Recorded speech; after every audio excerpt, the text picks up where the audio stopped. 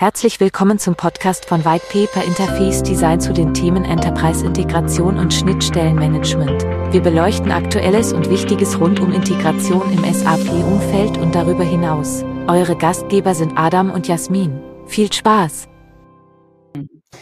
Hallo und willkommen zu unserem Integration ABC, hier mit Adam Kivon und mit mir Jasmin Bohm. Ja, Adam, und wir sind jetzt beim P. Das P steht nicht für Panic, sondern das P steht für Prüfung. Aber was ist damit gemeint? Also ich muss jetzt hier keine Prüfung ablegen oder irgendwie eine Prüfung schreiben. Das könnte ich sowieso nicht. Du weißt sowieso viel mehr als ich. Ich würde vielleicht durchfallen oder mit Ach und Krach durchkommen. Nein, wofür steht das Prüfung? Was ist damit gemeint?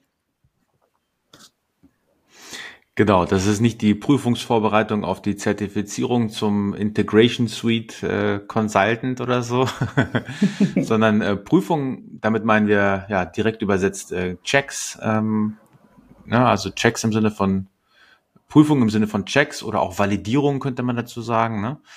Und was wir damit meinen ist so eine Art Housekeeping, ja, so eine Art regelmäßiges Überprüfen unserer Schnittstellen aus verschiedenen Perspektiven. Ne? Und wir machen das ja auch mit unseren Lösungen. Aber so ein paar Beispiele dafür sind zum Beispiel, ne, wie sorge ich dafür, dass die Qualität besonders gut ist?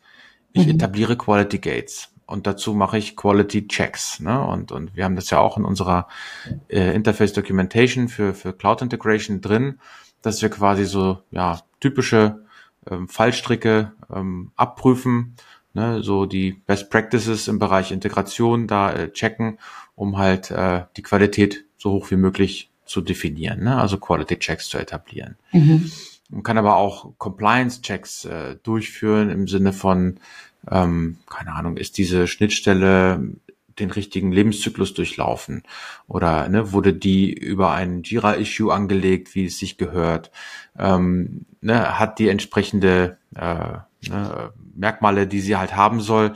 Das sind alles Prüfungen, die man machen kann, wie gesagt, um dafür zu sorgen, dass diese Schnittstellen auch compliant sind. Ne? Aber es ist auch wichtig, regelmäßige Prüfungen auf die Runtime zu machen. Und dafür plädieren wir auch immer wieder.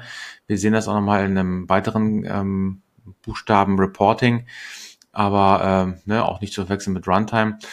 Es gibt so Runtime-Prüfungen, die wir machen können hinsichtlich Traffic, hinsichtlich Volume, hinsichtlich Performance, um zu schauen, was sind so die größten Verbraucher, was sind so die langsamsten Schnittstellen, was sind auch die hier am meisten Datenvolumen produzieren. Ist das gut?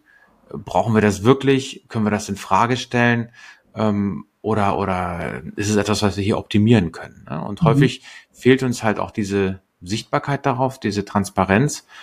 Und diese Prüfung, das wäre natürlich gruselig, wenn man diese komplett nicht automatisiert, sondern manuell machen müsste.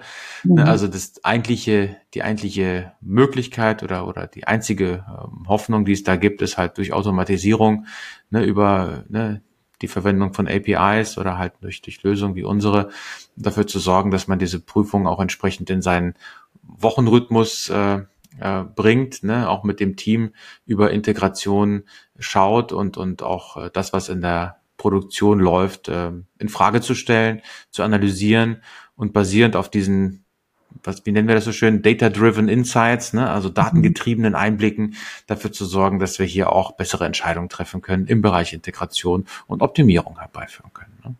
Also das zum Thema Prüfung heute. Genau, das war das P für Prüfungen. Vielen Dank, Adam. Und ja, vielen Dank, dass ihr eingeschaltet habt. Und ja, ich würde sagen, wir hören uns beim nächsten Buchstaben. Danke dir. Ciao. Bis bald. Ciao.